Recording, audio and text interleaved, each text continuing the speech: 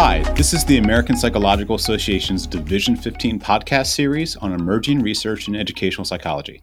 My name is Jeff Green. Thanks for joining us. Now, obviously, teachers are essential to education, and they greatly affect how teaching and learning happen in schools.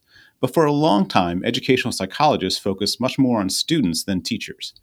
Drs. Fannie Lauerman and Ruth Butler are changing that. Today, I'm talking to Fannie and Ruth about their 2021 special issue of Educational Psychologist entitled, Do Teachers' Emotions, Motivations, and Self-Regulation Matter for Students' Educational Outcomes? Now, you might guess that the answer to that question is yes, and it is, but it's also more complicated than that. To begin, Dr. Fannie Lauerman is currently a professor of empirical educational research at TU Dortmund University, where she has been at the Center for Research on Education and School Development since 2019.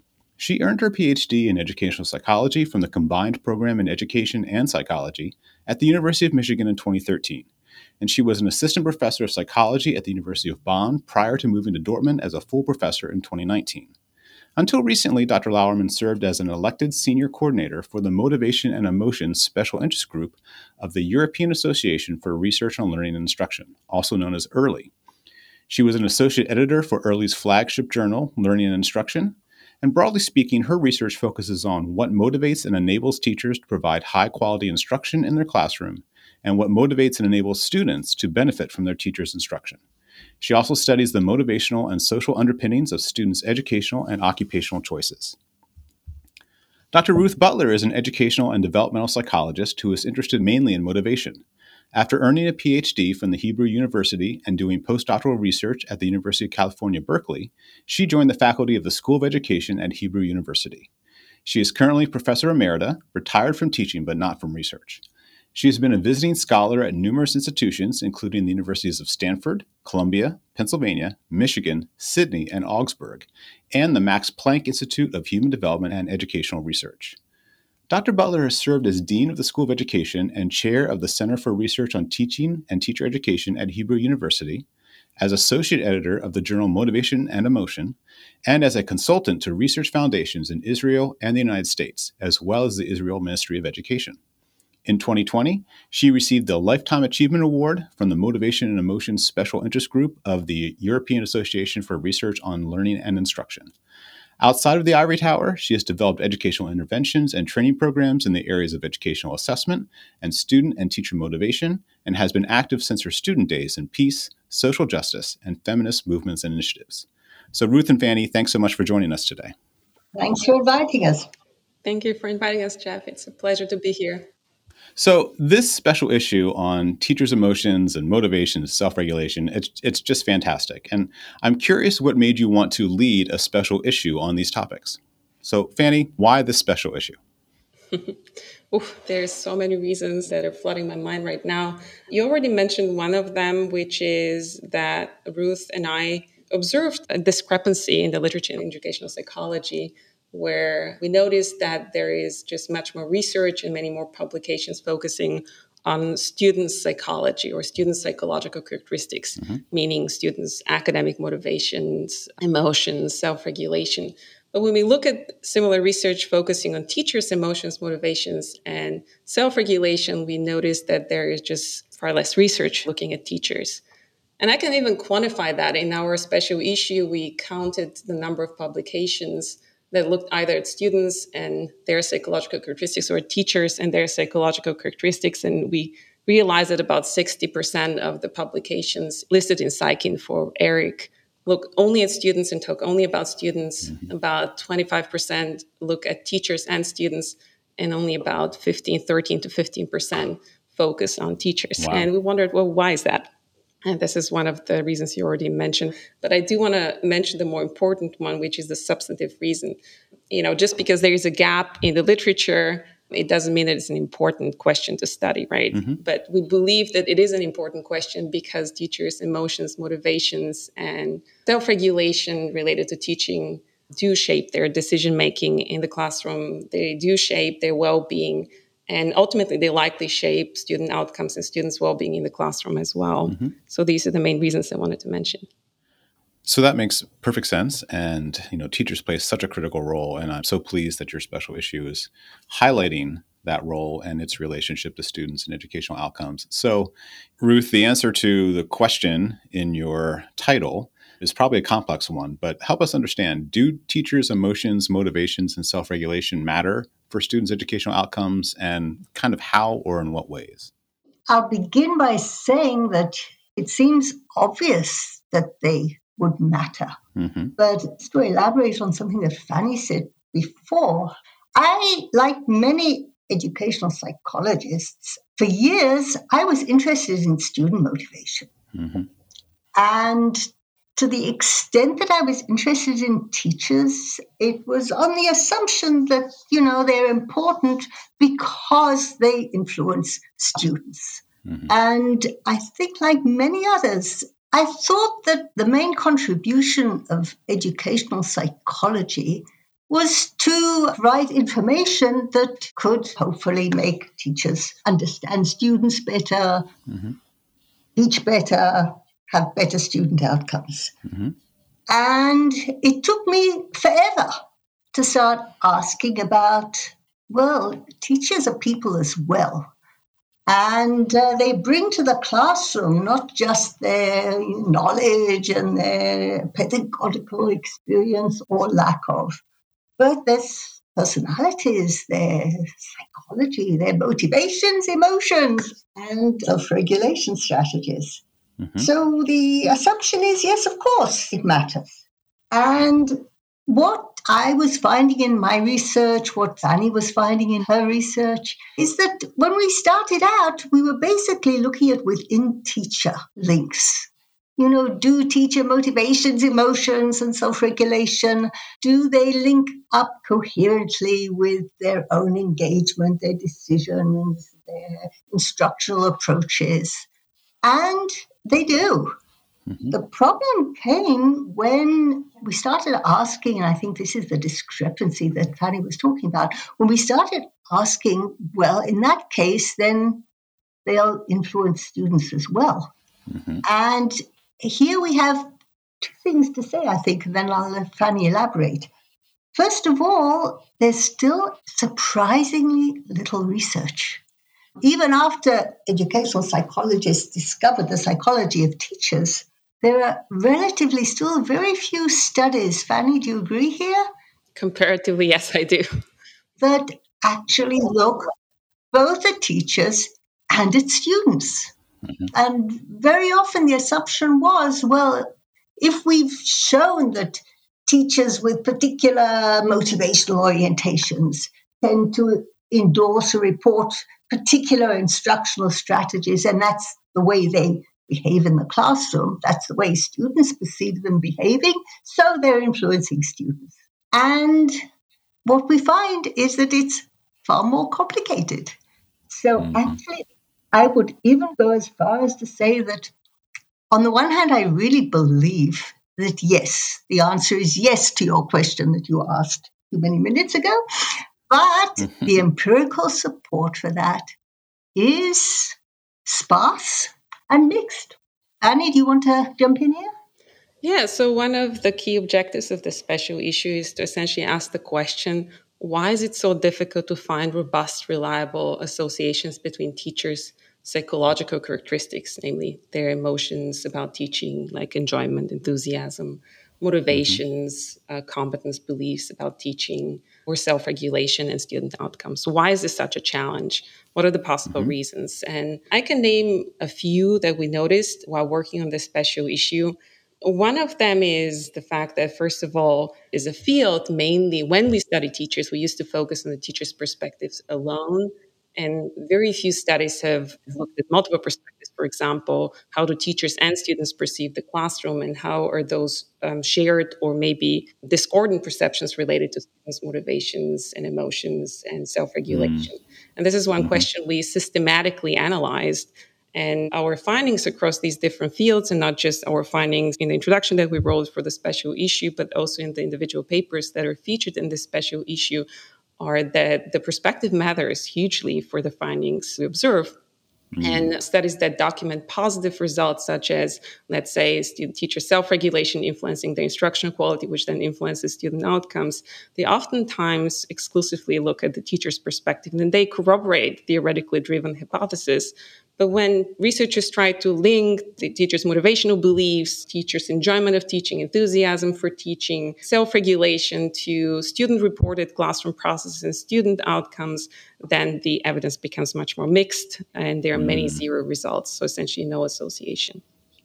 Does this mean that teachers do not affect students is an important question. And I do not believe that it does, because much of the evidence we reviewed essentially has used data that is cross-sectional, correlational. Much of the evidence is something like, let's say, we correlate teachers' self-efficacy with their students' achievement or with student-reported motivations and find a zero correlation or a non-significant or small correlation.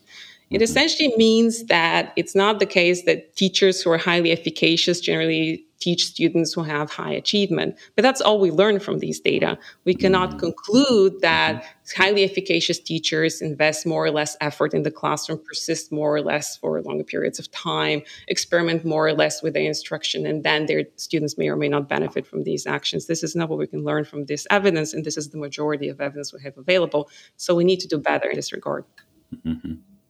Now, I think that there is intriguing, converging support, I would go as far as to say, for one particular strand. Positive associations that seem relatively robust, albeit not very large very often, run from what Marika Kunter once called loving teaching. And I would add caring about students. Positive emotions, which are very often kind of operationalized in terms of teacher enthusiasm, which usually means the teachers agree that they enjoy teaching this class, they like teaching the class, they're positive about the class and the students. Teachers who, Uli Schiefler has shown, teachers who are interested in or oriented to students' development. In my own work, teachers who strongly agree that their main goals are to connect with and create caring relationships with students.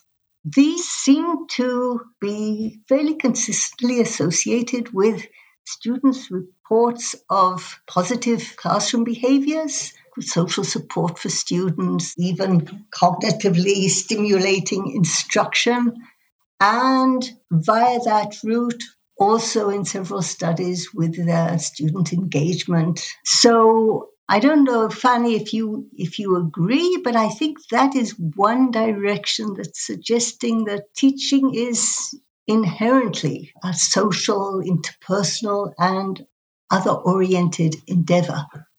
And teachers who engage with this kind of caring aspect of their profession, this seems to be something that students pick up on, and a bit like in the literature on parenting, this might be a kind of necessary, not sufficient condition for teachers to impact their students.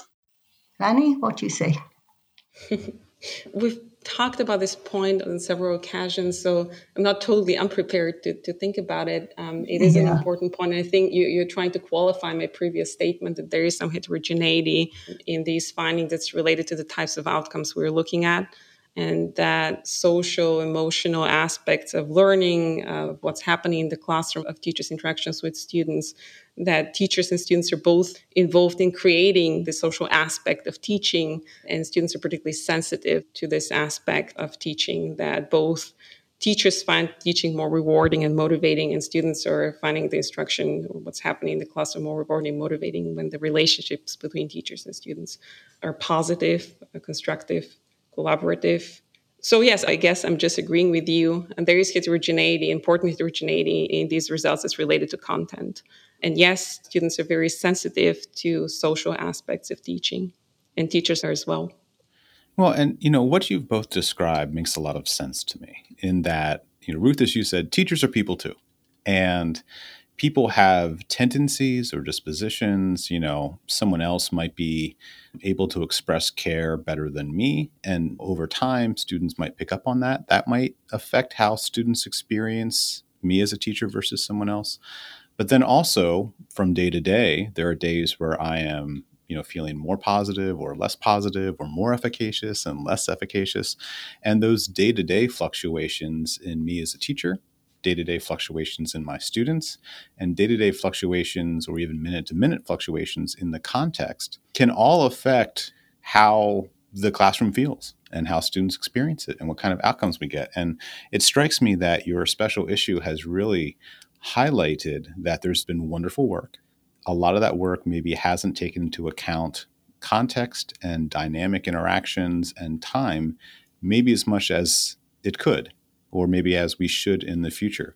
Do you feel like there are particular kinds of measurements or particular kinds of research designs that would be really helpful as we continue exploring teachers and students and dynamic interaction with one another? Well, thank you for raising this point. This is an issue. So, this within teacher variability across contexts and time is an issue that was raised by several authors in the Mm-hmm. special issues. It wasn't just something that we mentioned in the introduction to the special issue.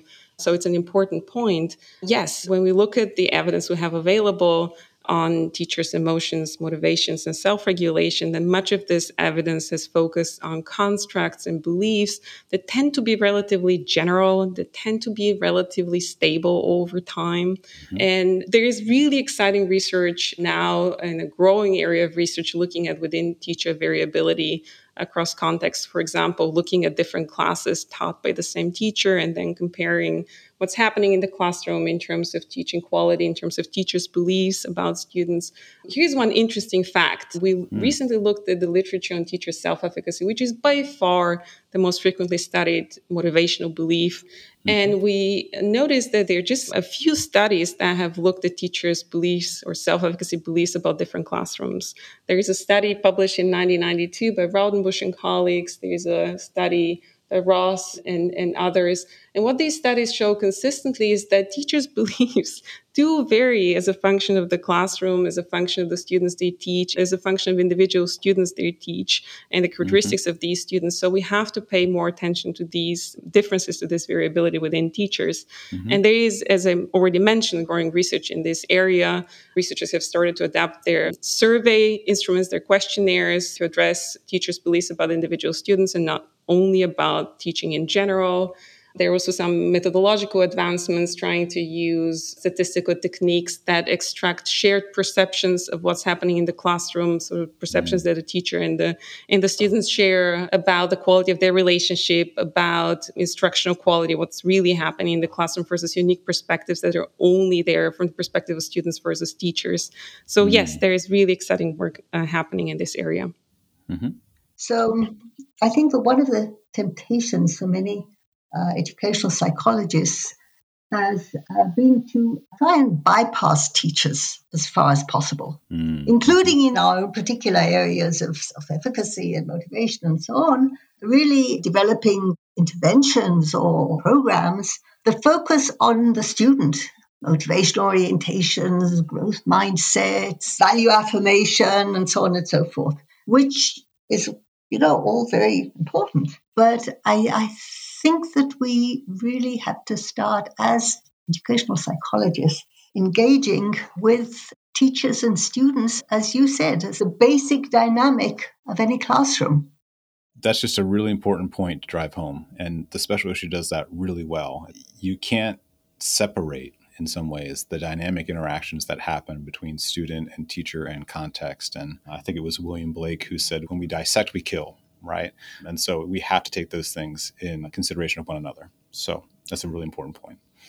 So, Ruth, when you think about the kinds of dynamic interactions coupled with the teacher characteristics that you mentioned, like, really loving teaching and caring about it and that kind of thing, is there particular work or particular ideas about teachers that we need to change? I mean, I think about the literature on kind of like teacher characteristics and, what makes a good teacher. I mean, do you have a sense that we need to think about teachers and what they bring to the classroom differently based upon current innovations in the research?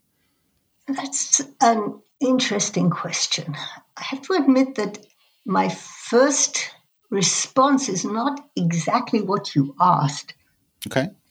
I think that we really have to think, a bit differently and more seriously about the conditions of teaching.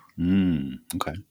In a sense, we've been, very attuned to that from the student's perspective, how much the context of the class, of the school, of the broader kind of cultural milieu impact how they learn and why they learn. And I think teaching is becoming more and more of a possible profession, and especially a profession in which it's becoming more and more difficult to create relationships with students and to really love teaching.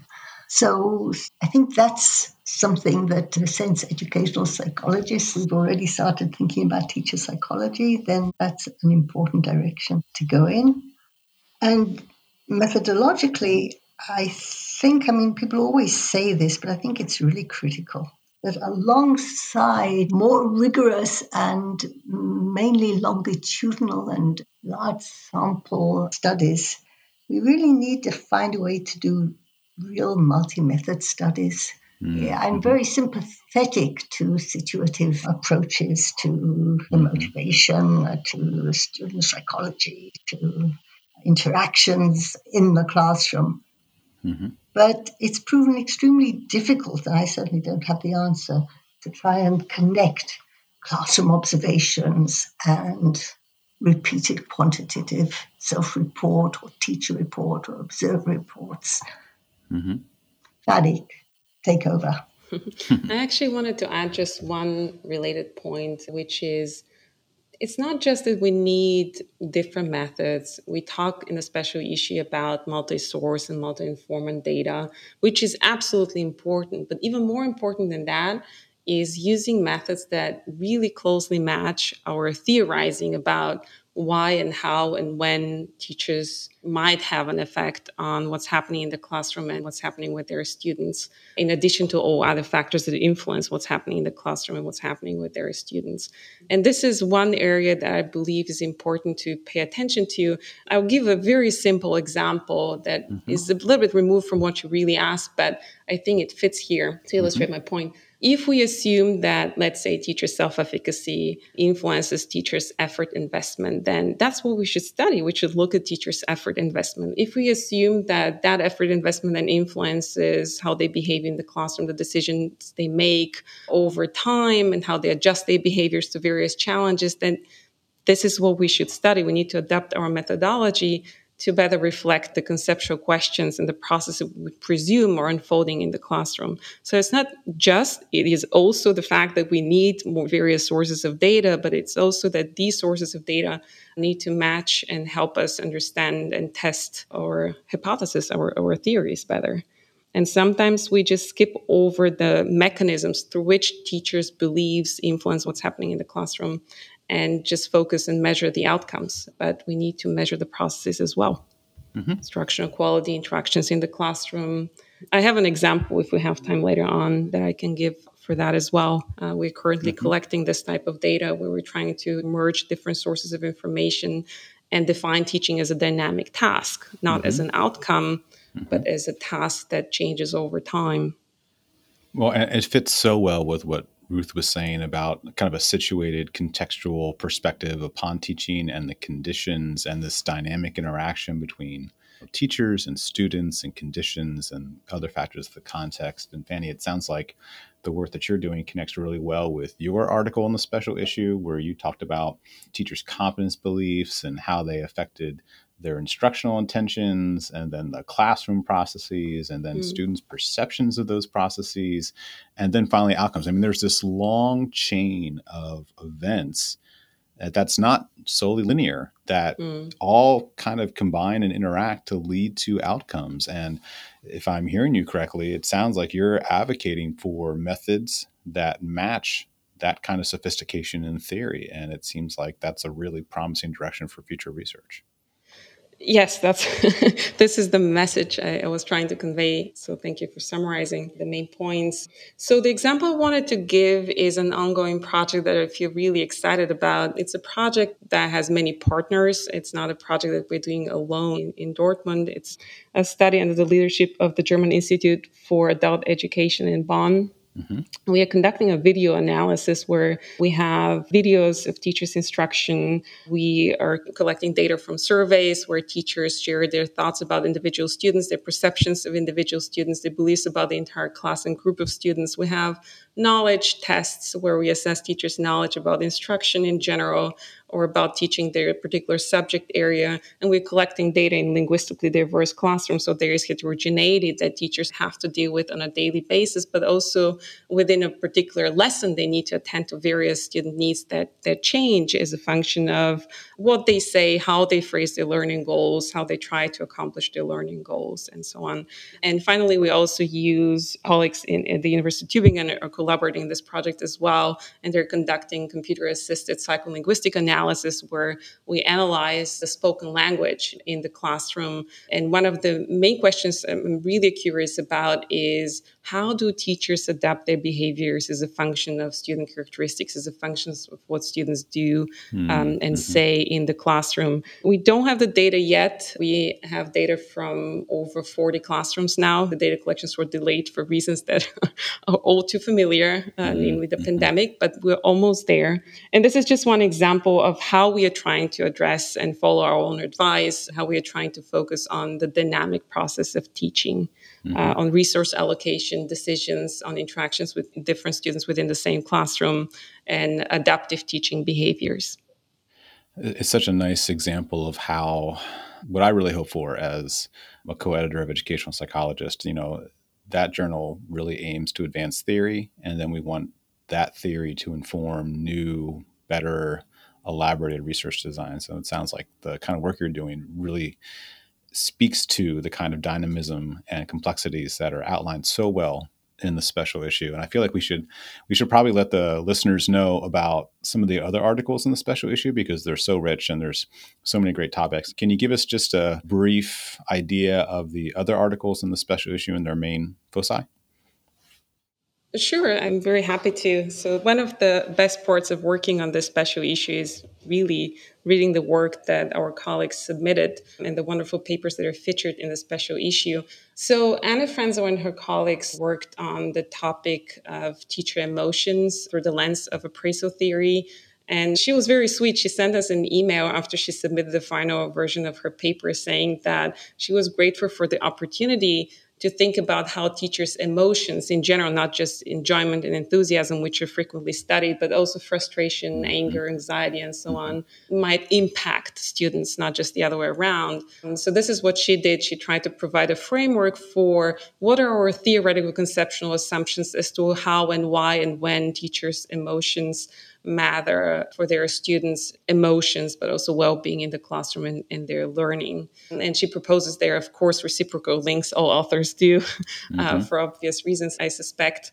The second paper is a paper that I co-authored with my graduate student Inga ten Hagen. We focused on teachers' competence beliefs, and we used this general term, which allowed us to focus on various types of beliefs about teaching competence, such as self-efficacy, self-concept of teaching ability, expectancy of success, and so on. And in the first part of the paper, we tried to just sort out what types of beliefs have been studied at all, what are our thoughts about how and why these types of beliefs influence teaching and teachers' behaviors in the classroom, and as a consequence of that, maybe also students. So we tried to provide an overview of the proposed conceptual links to identify blind spots, what are the types of constructs we have not studied but should have, and what are the types of findings we have available to inform our theories. The third paper was written by Lisa Bardak and Rob Klassen and focused on teachers' motivations and motivational beliefs such as goal orientations. And I'll let Ruth describe this paper in greater detail just because she's one of the pioneers of this field and it feels more appropriate for her to summarize this work. But I'll just cite one piece that describes, I think, the entire issue. So Lisa and Rob asked, where does the signal get lost? So if we conceive of teachers' behaviors and beliefs as something that can send a signal to students and influence students, then where does the signal get lost when we do not observe the expected effects on students? So this is kind of a descriptive statement for the entire special issue. And the final paper was written by Rahul Kramarski and colleagues, and they looked at teacher self-regulation and from the perspective of theory-based, evidence-based professional development. So they didn't just ask, is teachers' self-regulation, ability to self-regulate their own teaching, but also their own learning and also their student self-regulation? Does this matter for students' academic success? She also asked, let's assume it does because we have good reasons to believe so. How would we teach teachers about self-regulation? What is a meaningful theory-based, evidence-based model of professional development? So this was a great paper to read and think about. And we have two excellent commentaries. One is by Reinhard Pekrun, and the other one is by Michelle Gill, both of whom were trying to identify the connections, the intersections between research on teachers' emotions, motivations, and self-regulation, and challenge our assumptions and outline directions for future research. Reinhardt, for example, talks about the conceptual overlap between motivation, self-regulation, and teaching emotions, and urges us. So he makes many points. I'm actually a bit anxious to kind of nail down just one thing. But so let me just give one example. He just argues that teachers' psychological criticism is indispensable for successful teaching. Even if teachers have the skills and knowledge to do a good job, they're not motivated. If not doing well, they're not likely to do so. And Michelle conducted a really insightful analysis of all papers, pointing out that we're all using a quantitative paradigm to develop our thinking and theories, and we shouldn't forget the qualitative paradigm in that process. That was just a short statement about their wonderful commentaries. I was really struggling to find a good description, a good summary, because obviously they made many points that are relevant for the special issue. You really just have an all-star cast of authors and commenters. So it's just wonderful to hear about the special issue. And of course, I've read it and just think it's incredibly generative. So thank you to both of you for all of your hard work on it. And I know that you originally had Stuart Karabenek with you. And do you want to talk a little bit about Stuart and how he helped conceptualize this special issue and continues to influence it? Yes. Stuart was a special human being. He was my mentor. He was my doctoral advisor at the University of Michigan. And initially, Ruth and I had started thinking about this special issue. Stuart wasn't yet involved in the special issue, but then Ruth and I jointly decided that Stuart would just be the perfect person to be a guest editor for this special issue because of his unique ability to build bridges between different fields of research, his creativity, his openness to new ideas. And unfortunately, after the proposal for the special issue was accepted, Stuart unexpectedly passed away. One of the last emails he sent me was, when are we meeting to talk about the special issue? And then I was on vacation with my family and I said, well, maybe in a week, Stuart. And then he said, carry on, just take a break. Everybody can move on without us for now. And we had to. Just 2 days later, he unexpectedly passed away. But we kept thinking about his advice, his research, his encouragement, his mentorship while working on this special issue. And I very much hope that it's in the spirit of what he would have liked to have worked on as well. I'm quite confident it is. And, he has a tremendous legacy and he will continue to influence the field for many years to come. Let's wrap it up there for today. I really encourage our listeners to check out your 2021 special issue of Educational Psychologist entitled, Do Teachers' Emotions, Motivations, and Self-Regulation Matter for Students' Educational Outcomes? The whole issue is great, and each of the articles makes a really nice contribution to the literature. So, Ruth and Fanny, thanks so much for your leadership of the special issue, and thanks so much for talking to me about it today. Thank you. Thank you, Jeff.